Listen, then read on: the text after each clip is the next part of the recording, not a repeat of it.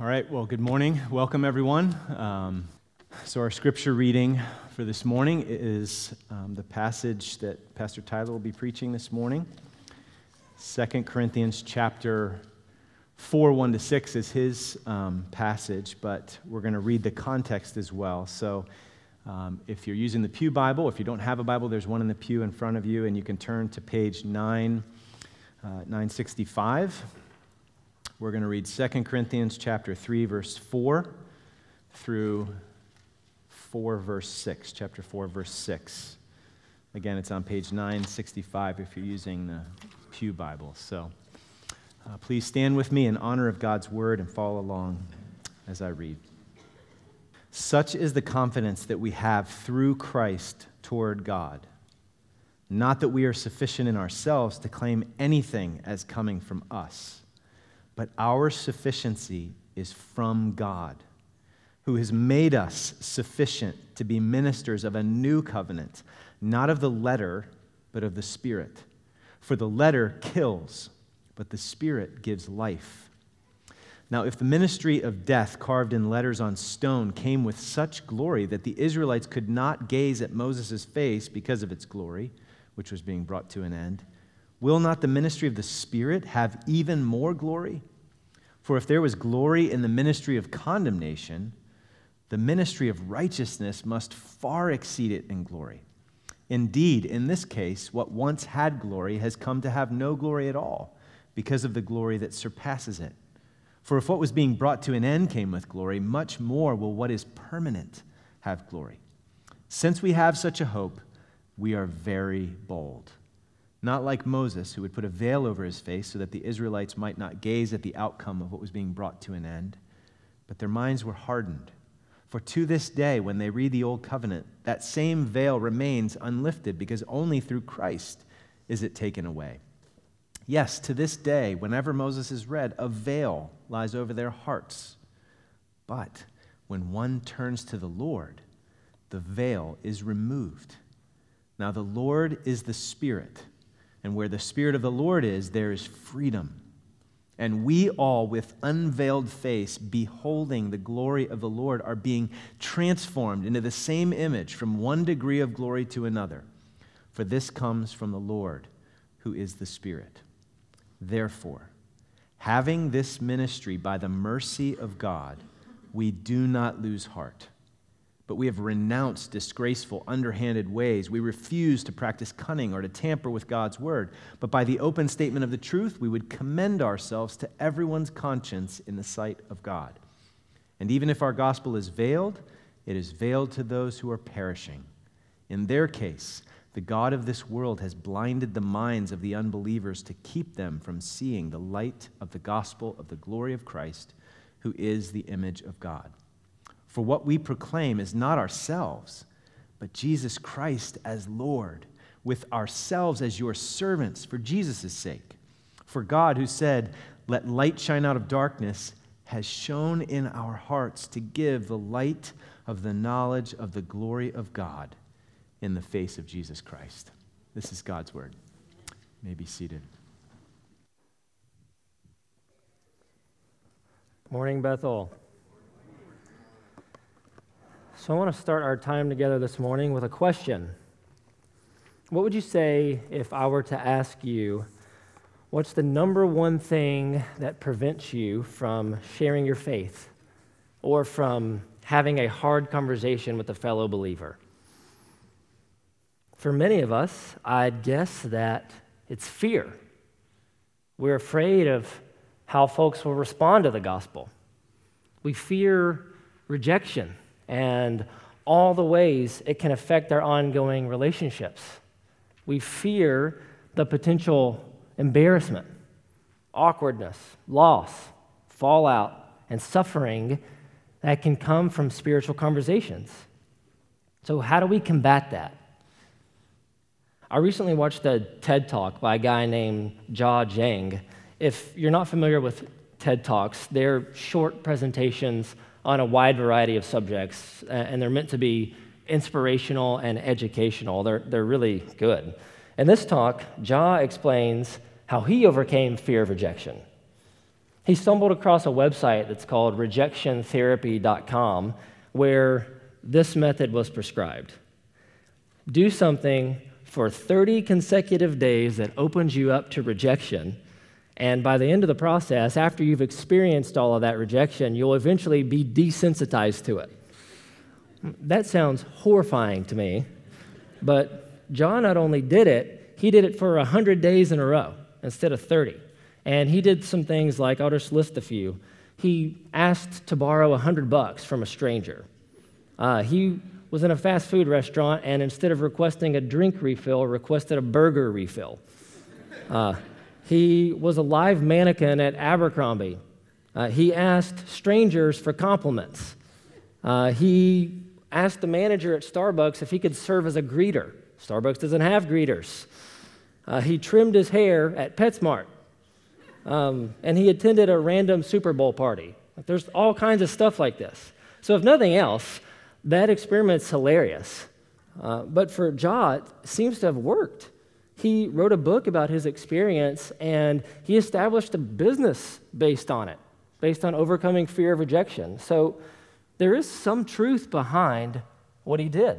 Like for many, if not most of us, we will become less afraid of rejection and more comfortable in our own skin the more we experience it.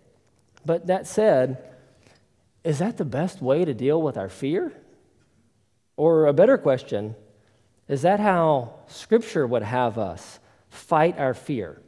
Fight our fear of sharing the gospel with others, or fight our fear of having a tough conversation with a fellow believer that could potentially go poorly.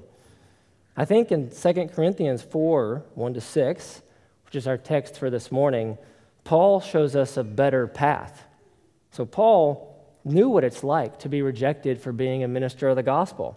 Just think about his experience with the church in Corinth. He planted that church. He invested in that church. He sacrificed for them. He faithfully proclaimed the gospel to them. You'd think that after all of that, there would be a rosy, healthy, flourishing relationship between the Corinthian church and her apostle. But that is not what happened. False teachers came into town and challenged Paul's apostolic authority, evidently citing things like his poor speaking ability, his suffering, his preaching of the gospel for free as evidence that he's not the real deal. He's not to be followed. And tragically, the church bought that lie. So when Paul visited Corinth on his way to Macedonia, things went so poorly that he canceled his travel plans, went to Ephesus, and wrote the church a letter urging them to repent. Thankfully, most of them did, but by the time of 2 Corinthians, by the time of this writing, some still had not. So what does Paul do with all of that? How does he process and react to that kind of rejection? That's what I think is in view in 2 Corinthians 4, 1-6. In this passage, he does at least three things. One, he explains that because God mercifully called him to new covenant ministry, he doesn't shrink back from declaring the truth. Two, he pulls back the curtain and explains why people reject the gospel of Christ crucified and risen. And he defines what he proclaims. Three, Jesus Christ is Lord, and he shines a spotlight on the miraculous work that God performed, not just in his heart, but in the hearts of all those who follow Jesus. So let's look at each of those in turn. So we'll start with verses 1 and 2, and this is our first point, confident proclamation. Therefore, having this ministry by the mercy of God, we do not lose heart, but we have renounced disgraceful, underhanded ways. We refuse to practice cunning or to tamper with God's word, but by the open statement of the truth, we would commend ourselves to everyone's conscience in the sight of God. So the first thing that we need to do here is understand what Paul means by this ministry. What's he referring to, and what does he mean when he says he has it by the mercy of God? The word therefore, at the beginning of verse 1, gives us a clue. We need to look at what Paul has said up to this point. So back in chapter 3, verses 4-6, he said, "Such is the confidence that we have through Christ toward God. Not that we are sufficient in ourselves to claim anything as coming from us, But our sufficiency is from God, and catch this, who has made us sufficient to be ministers of a new covenant, not of the letter, but of the Spirit. For the letter kills, but the Spirit gives life. So God made Paul a minister of a new covenant. That's what he's referring to when he says this ministry in chapter 4, verse 1. And in chapter 3, he contrasts that new covenant with the old. The old covenant, he says, was the ministry of death, while the new covenant is the ministry of the Spirit. The old covenant was the ministry of condemnation, but the new covenant is the ministry of righteousness. So what does all of that mean? Well, if you weren't here 2 weeks ago, and even if you were, I'd encourage you to listen to Pastor Chris's sermon that covers chapter 3, 7 to 18. But for now, I think we can summarize it like this.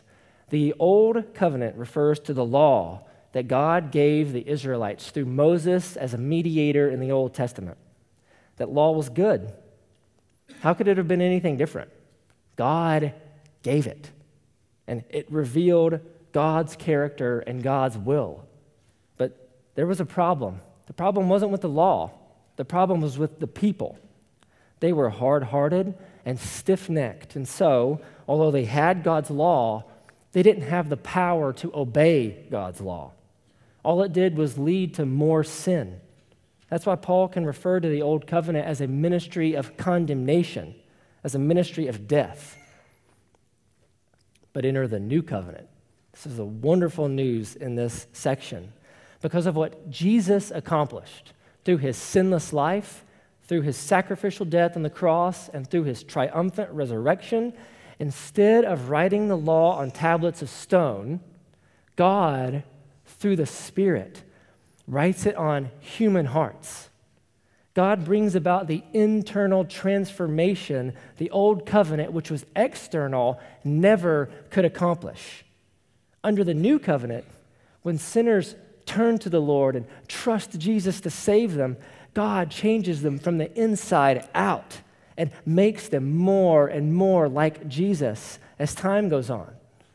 That's really good news, and Paul knows that because he's experienced this. In chapter 9 of the book of Acts, Luke tells us about it. Paul's a persecutor of the church, full of threats and murder against the disciples of the Lord. But while Paul was on his way to Damascus to search for Christians, the risen Christ found Paul. God saved him there. God showed him grace. God changed him. Paul was never the same after he met Jesus. Once a persecutor of God's people, he was now a zealous evangelist for Christ and called to proclaim the gospel before the Gentiles and kings and the children of Israel. And so, he says in 2 Corinthians 4:1, having this ministry, the ministry of the new covenant, by the mercy of God, we do not lose heart. Lose heart there meaning something like to shrink back or to be cowardly. It's like the opposite of what Paul says in chapter 3, verse 12. Since we have such a hope, we are very bold. Paul doesn't lose heart. He doesn't shrink back from declaring the truth. Unlike those opponents, those false teachers, those charlatans who came into Corinth and called Paul's ministry into question, he says in verse 2 of chapter 4, but we have renounced disgraceful, underhanded ways. We refuse to practice cunning, which that's a word that Paul uses later in 2 Corinthians in reference to how Satan deceived Eve in the garden. We refuse to practice cunning or to tamper with God's word. One commentator sums this up well. He says, Paul insists that unlike such con men, he did not adjust, water down, or tamper with the gospel to stroke his listeners' egos or to avoid ruffling their feathers. He is not a flatterer using God's word only to delight the audience and bewitch them with enchanting interpretations that never question their conduct or character. Can you see how that might have been a temptation for Paul? Think about it. Maybe if Paul would have worked on being a better orator, Or maybe if he would have charged people money to hear him speak. Or maybe if he would have made an effort to appear more accomplished and well off, he would have been more effective. He would have gained a wider following. Maybe if he would have preached something less confrontational than Christ crucified, or maybe if he would have relaxed a bit on God's moral demands, he wouldn't have been rejected and criticized so much. But that wasn't an option for Paul.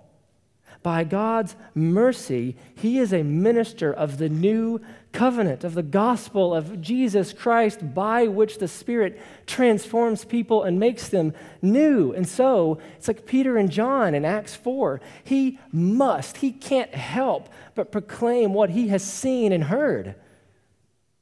So he says at the end of verse 2, by the open statement of the truth, we would commend ourselves to everyone's conscience in the sight of God.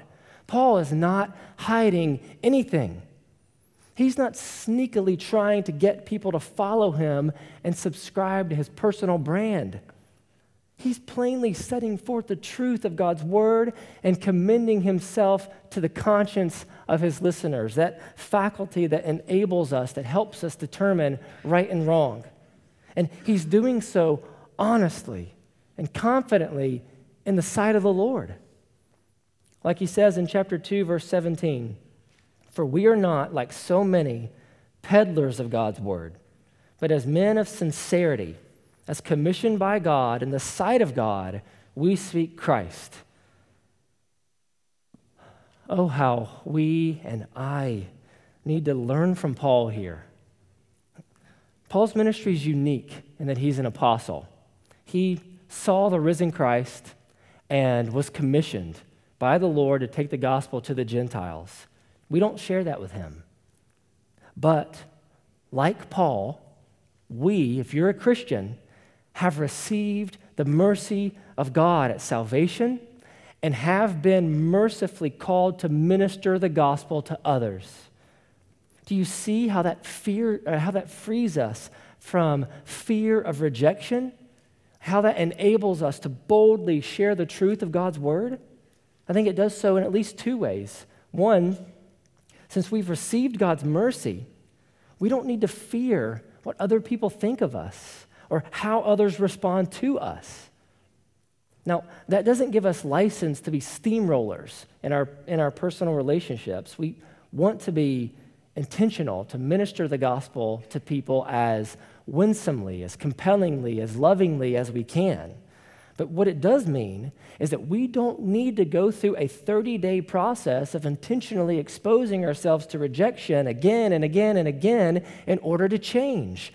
God has already changed us in Christ. He has already shown us mercy. He has already declared us righteous in Christ and made us his children. And because that's true, we don't have to be a slave to other people's opinions, because we already have the approval of the God of the universe.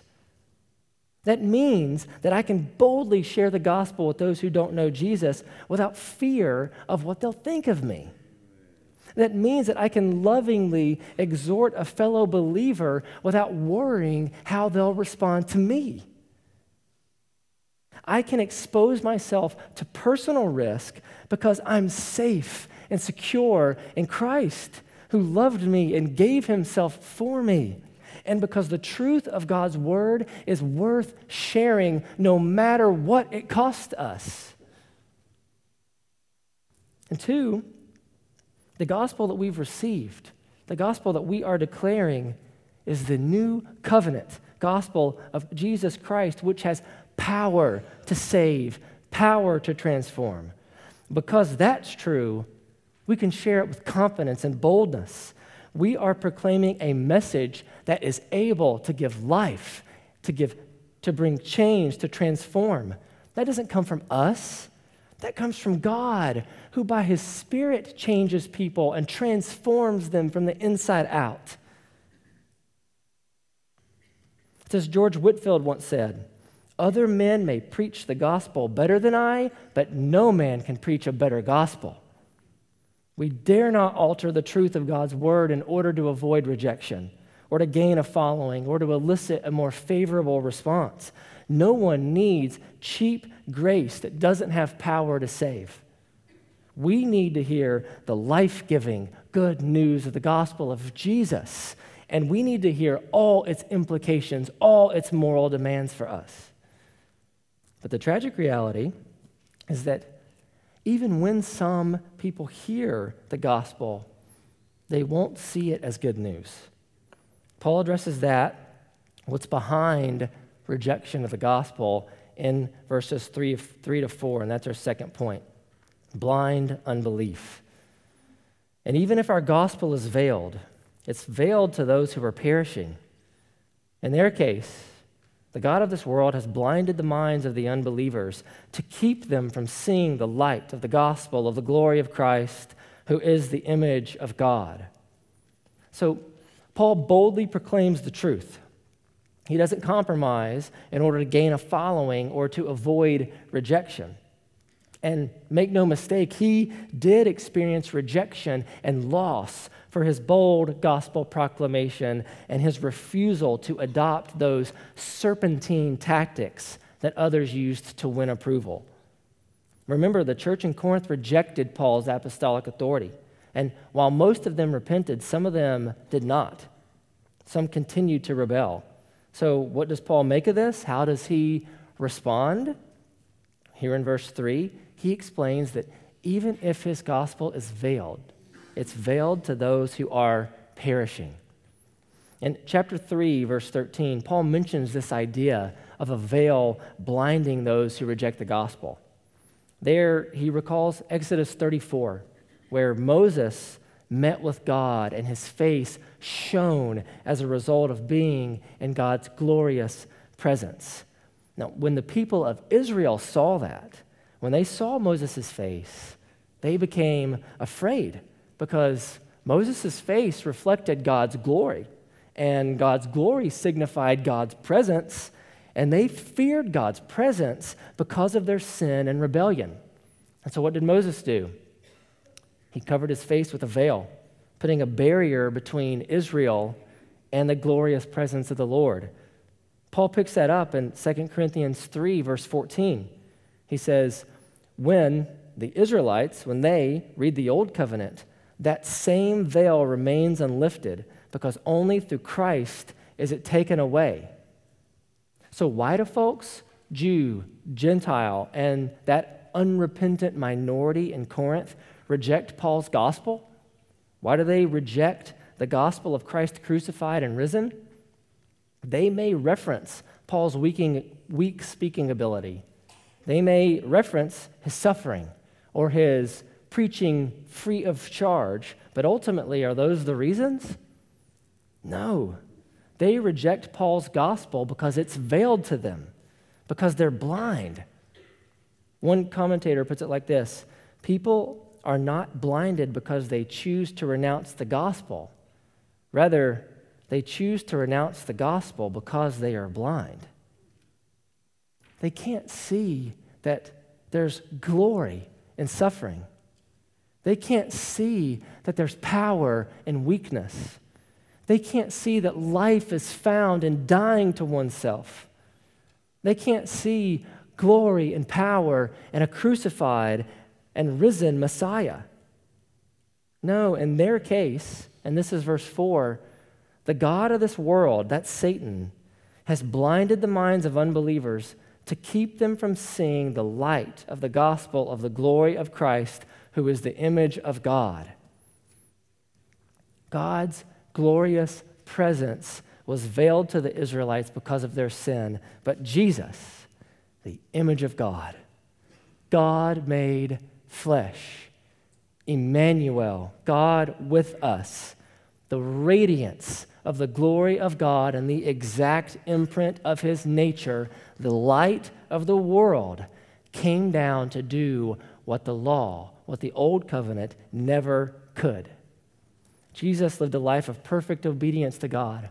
He never sinned. And for us and our salvation, he was crucified on a Roman cross. And as he hung there, the spotless Lamb of God, he took on our sin and bore the wrath of God for our rebellion. And he died. To those who were there, hope seemed lost. But 3 days later, just like he said he would, Jesus rose from the grave. He triumphed over Satan, sin, and death. And because of what he accomplished, the promise for everyone, like Paul says in 2 Corinthians 3:14, is that if you turn from your sins and trust Jesus to save you, that veil that lies over your heart will be removed. You'll be saved, made righteous, forgiven, brought into a right relationship with God. Satan does not want sinners to hear that. He wants to keep them in darkness, blind to that good news. And so he does everything in his power to make it so. It's like he has a distortion pedal that he uses on fallen humanity. A distortion pedal is a tool that alters a guitar's sound to make it rougher, grittier. Now, musicians use that to enhance their music, to enhance their sound, but that's not how Satan works. Ever intent to rob God of glory and drag people down to destruction along with him, he distorts the beautiful melody of the gospel to keep sinners from hearing and responding to it. And apart from God's glorious sovereign intervention, what should come across as majestic and beautiful instead sounds like nails on a chalkboard. It's like Paul says in 1 Corinthians 1:18, for the word of the cross is folly to those who are perishing. But to us who are being saved, it is the power of God. And similarly in 2 Corinthians 2:15-16, for we are the aroma of Christ to God among those who are being saved and among those who are perishing. To one, a fragrance from death to death. To the other, a fragrance from life to life. What is sweet to some is sour to others. What is freedom to some is slavery to others. What is life and salvation to some is death to others. And what's the difference between those two groups? Is it that those who follow Jesus are better or smarter or wiser than others? No. We are all born in sin and guilt. We are all dead in our sin. And unless God sovereignly intervenes and makes us live, we can't. We won't hear the gospel as good news. As John Calvin says, God's grace is tasteless to men until the Holy Spirit brings its savor. So if you are here this morning and you aren't a Christian, maybe you're here with a friend, or maybe you're here just exploring Christianity, it's Christmas time, you want to see what it's all about. I don't know how all of this sounds to you. Maybe it sounds offensive. I actually expect that to be the case. The gospel is the best news you'll ever hear in your life, but you don't get the sweetness of it without tasting the sour part first. And that's what's here in this text. We are all sinners by nature and by choice. We are blind to the truth. We have rebelled against the holy God of the universe, and we have stored up nothing for ourselves except the wrath of God, except condemnation. We're blind.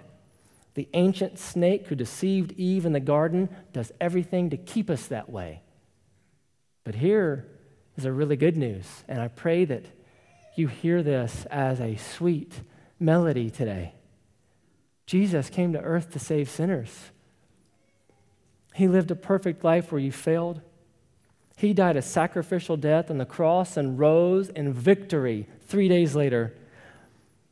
And because of what he did, the promise for you is that if you turn from your sins and trust Christ to save you and be your king, he will. He doesn't ask for your best efforts only for you to see and feel your need for him. So today, trust and follow Jesus. He's good. He is worth it. He's worth your life. If you have more questions about that, come and see me when the service is over. I would love to share more with you. I'd love to set up a time to get coffee with you and talk later.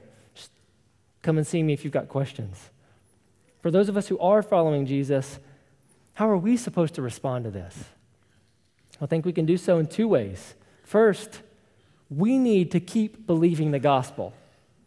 Remember that part of Paul's audience here includes folks who claim to be Christians but have since rejected Paul's apostolic authority and thus the gospel he preached as well.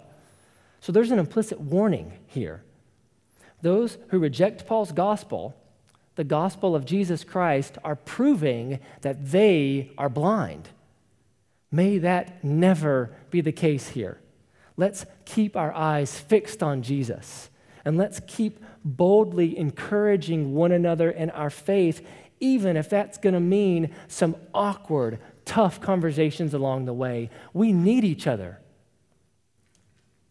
Second, in dependence on the Lord, we should be diligent to do everything within our power to see folks come to know Christ. Life and death, heaven and hell are at stake here. And we are up against a powerful enemy that wants to keep people blinded to the truth. So we should pray. We should ask the Lord to give those who don't know Christ eyes to see and ears to hear the gospel as good news. And we should share the gospel regardless of potential fallout, because telling somebody they're on a train heading for a cliff is more important than worrying they'll think I'm crazy for believing that's true. And we should have empathy and patience in the process. We don't expect a blind person to do everything a person with sight can. And so we shouldn't be surprised when someone doesn't immediately turn and accept the gospel. Until the Lord gives them sight, they won't see Christ as good news. We were at one time blind too, but thank God He didn't give up on us, but rather He intervened and gave us eyes to see. So keep praying for that friend, that classmate, that coworker, that neighbor, that child, that parent, that grandparent, that spouse, that sibling who doesn't know Jesus. Don't give up on them. Keep boldly proclaiming the gospel. Keep praying that God would show them, and this is our third point, omnipotent grace, verses 5 and 6. For what we proclaim is not ourselves, but Jesus Christ as Lord, with ourselves as your servants for Jesus' sake. For God, who said, "Let light shine out of darkness," has shone in our hearts to give the light of the knowledge of the glory of God in the face of Jesus Christ. So Paul has established that because he has this new covenant ministry by God's mercy, he doesn't shrink back from proclaiming God's word. Those who reject it, those who are perishing, do so because they're blinded to the truth. Paul, his speaking ability, his suffering, his free proclamation of the gospel are not the problem. Now, in verse 5, Paul emphasizes, or rather he re-emphasizes, that Jesus Christ as Lord is the focus of his proclamation. He's not building a cult following around himself. Rather, he is pointing people to the crucified, risen, and exalted Christ. And because his ministry is cruciform, because it is shaped by the cross of Christ who suffered and died for his sake, Paul denies himself and puts himself in the position of a servant in order to proclaim Jesus to the Corinthians. And why does he do all of that? Because he's seen the light. Look at verse 6. For God, who said, "Let light shine out of darkness," has shone in our hearts to give the light of the knowledge of the glory of God in the face of Jesus Christ. Does that sound familiar? It's almost the exact same language that Paul used in verse 4, where he describes what Satan tries to prevent sinners from seeing. So, Chad, could you throw that image on the screen? So, Satan, the God of this world, has blinded the minds of unbelievers to keep them from seeing the light of the gospel of the glory of Christ. But God, who created the universe, let light shine out of darkness. God has shone in our hearts to give the light of the knowledge of the glory of God in the face of Jesus Christ. Knowledge there being parallel with gospel in verse 4, and the glory of God in verse 6 being parallel with the glory of Christ in verse 4, because Christ is God. So Satan may have power on this earth, but it is limited to what God allows. He may blind unbelievers from the gospel, but God, who at the beginning of creation spoke light into the darkness by the word of his power, can shine the light of the gospel into the darkest of hearts with a word. So it's like that verse in the song, "This is my Father's world." This is my Father's world. Oh, let me never forget that though the wrong seems off so strong, God is the ruler yet. Don't miss the gravity of what Paul's saying here. This is nothing short of new creation. Remember that Paul experienced this on the road to Damascus when a light shone down and he met the risen Christ. And if you're a Christian here today, you have experienced that too.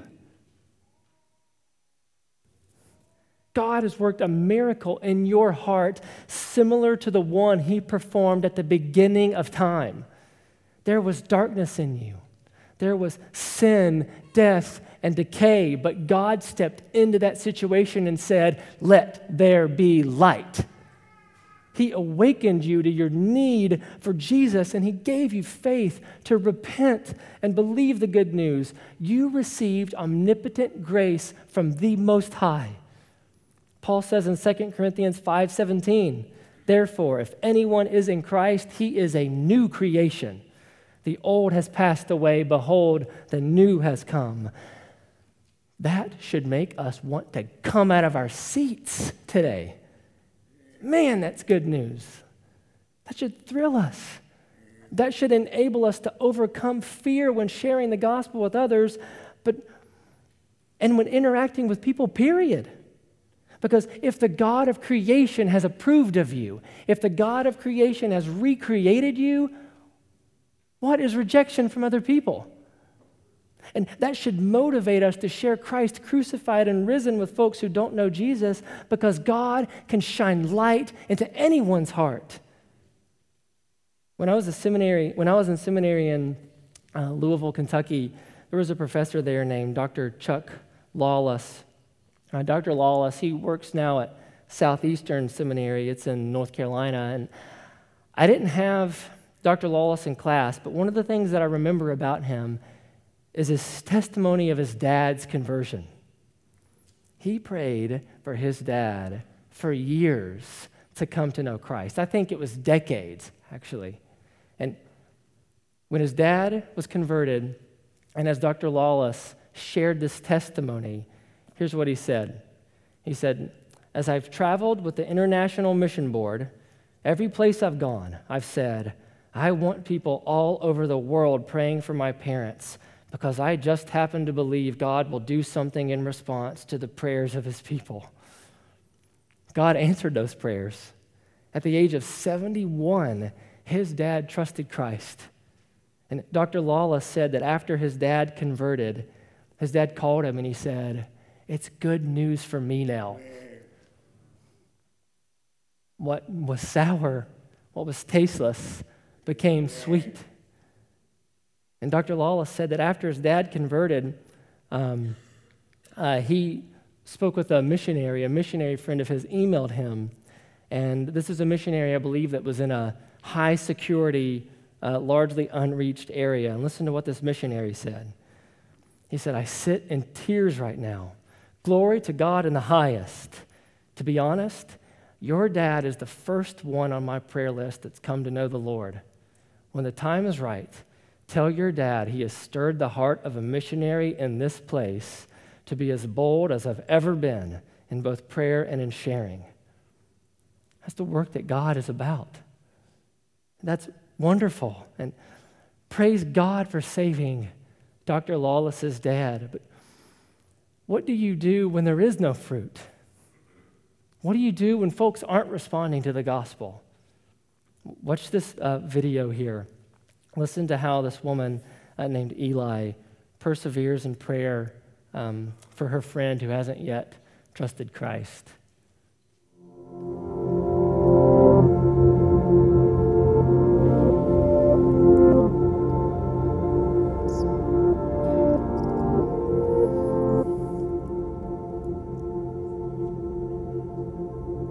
There's one woman that I've been sharing the gospel with for a long time, over 25 years.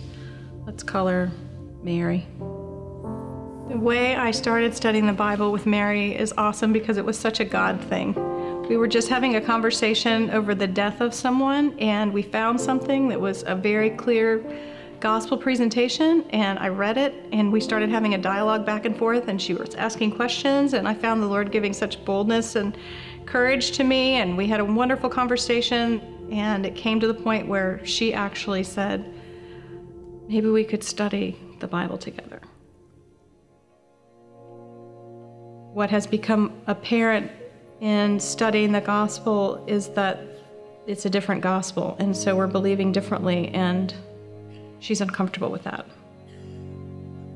Her gospel is following the way of Jesus with his values and being willing to suffer, to love other people, but it's very man-centered, not believing that Jesus was God's son and that he gave his life to rescue us from sin. She is thinking that Jesus is not the only way that sinners can be redeemed. She doesn't like to think that there's only one way to do anything, and she views that as being divisive, and anything that divides and keeps her from being able to embrace everybody is viewed as an evil. And what I keep trying to emphasize is God has loved the world, and he has invited all to come and put their hope in Christ. But he's made this one way.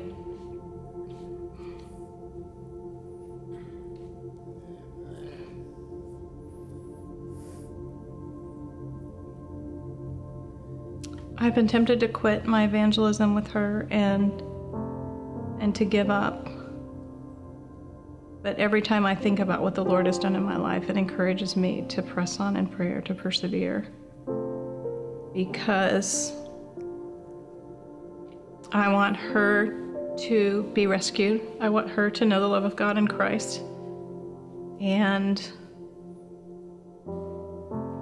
I don't want her to stand on her merit when she meets the Lord. Sometimes I have doubted that I'm sharing it in a way that is helpful, but I also have been encouraged and comforted by God's word that says the natural man doesn't understand the things of God, and because they're spiritually discerned. So I understand that even communicating clearly to her, apart from God's work in her life, won't bear fruit. So I've taken courage that I can keep praying for her and keep persevering. And I keep praying the Lord will give her eyes to see.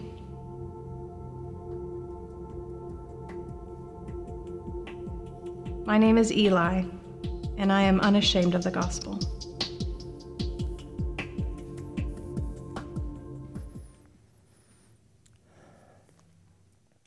Did you notice the empty chair that was in the video?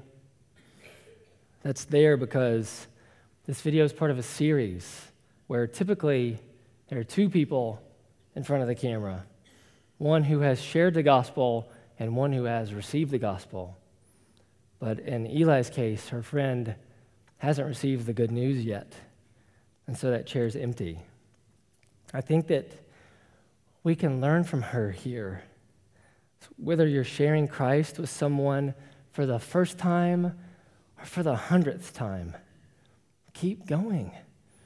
Let the love God has shown you encourage you to press on and keep asking God, keep pleading with Him to open that person's eyes and shine the light of the gospel in their heart. And all the while, trust the Lord, who is good and always does what is right and just. So, where are you risking rejection for your faithful proclamation of the gospel? Where are you risking rejection for your faithful ministry of the Word of God? Who are you ministering to? Who are you praying for? Who are you pleading for to be saved? This week, persevere in prayer, persevere in sharing, persevere in ministering. Bring your community group alongside you as you go about this work. If this is a struggle for you, and I think it can be for all of us at times, ask God to help you and change your heart. He can and He will. Bring others around you to help hold you accountable. Step out in faith and confidently start a spiritual conversation with someone who doesn't know Christ. And commit yourself to fighting for the sanctification of your brothers and sisters in Christ here. As you do this, remember the mercy that God has shown you in Christ. Remember that we have the privilege of participating in this new covenant ministry where the God who created the universe shines light into the darkness. He has done great things for me. He's done great things for you if you're trusting in Jesus. And He can do the same for others. So don't lose heart. Let's close in prayer and then we'll be dismissed. Father, we love you. We are grateful for what you have done for us, that you have shown the light of the gospel in our hearts, that you have saved us, that you have made us come alive where we were dead, that you have transferred us from the domain of darkness into the kingdom of your beloved Son. Lord, we are grateful for your mercy. We rejoice because of your grace. Lord, please fill us up with joy this week, today, over what you've done for us in Christ. God, let who we are give us the confidence and the boldness, the eagerness to share that good news with others, to minister your word to others. Lord, we need you. We need your strength. We need your empowerment. Lord, please do it. And Lord, please work through us. Please work through this church here. Make us a light in this city. And Lord, let your light dawn on people's hearts here who right now don't know Jesus. Lord, do the same through all of the missionaries that we are supporting. Lord, let the gospel go forth and bear fruit for your great name's sake and for the good of ourselves and those who don't know you presently. Lord, we pray all this confidently in the name of Jesus. Amen. So the grace of the Lord Jesus Christ and the love of God and the fellowship of the Holy Spirit be with you all. Go in peace. You're dismissed.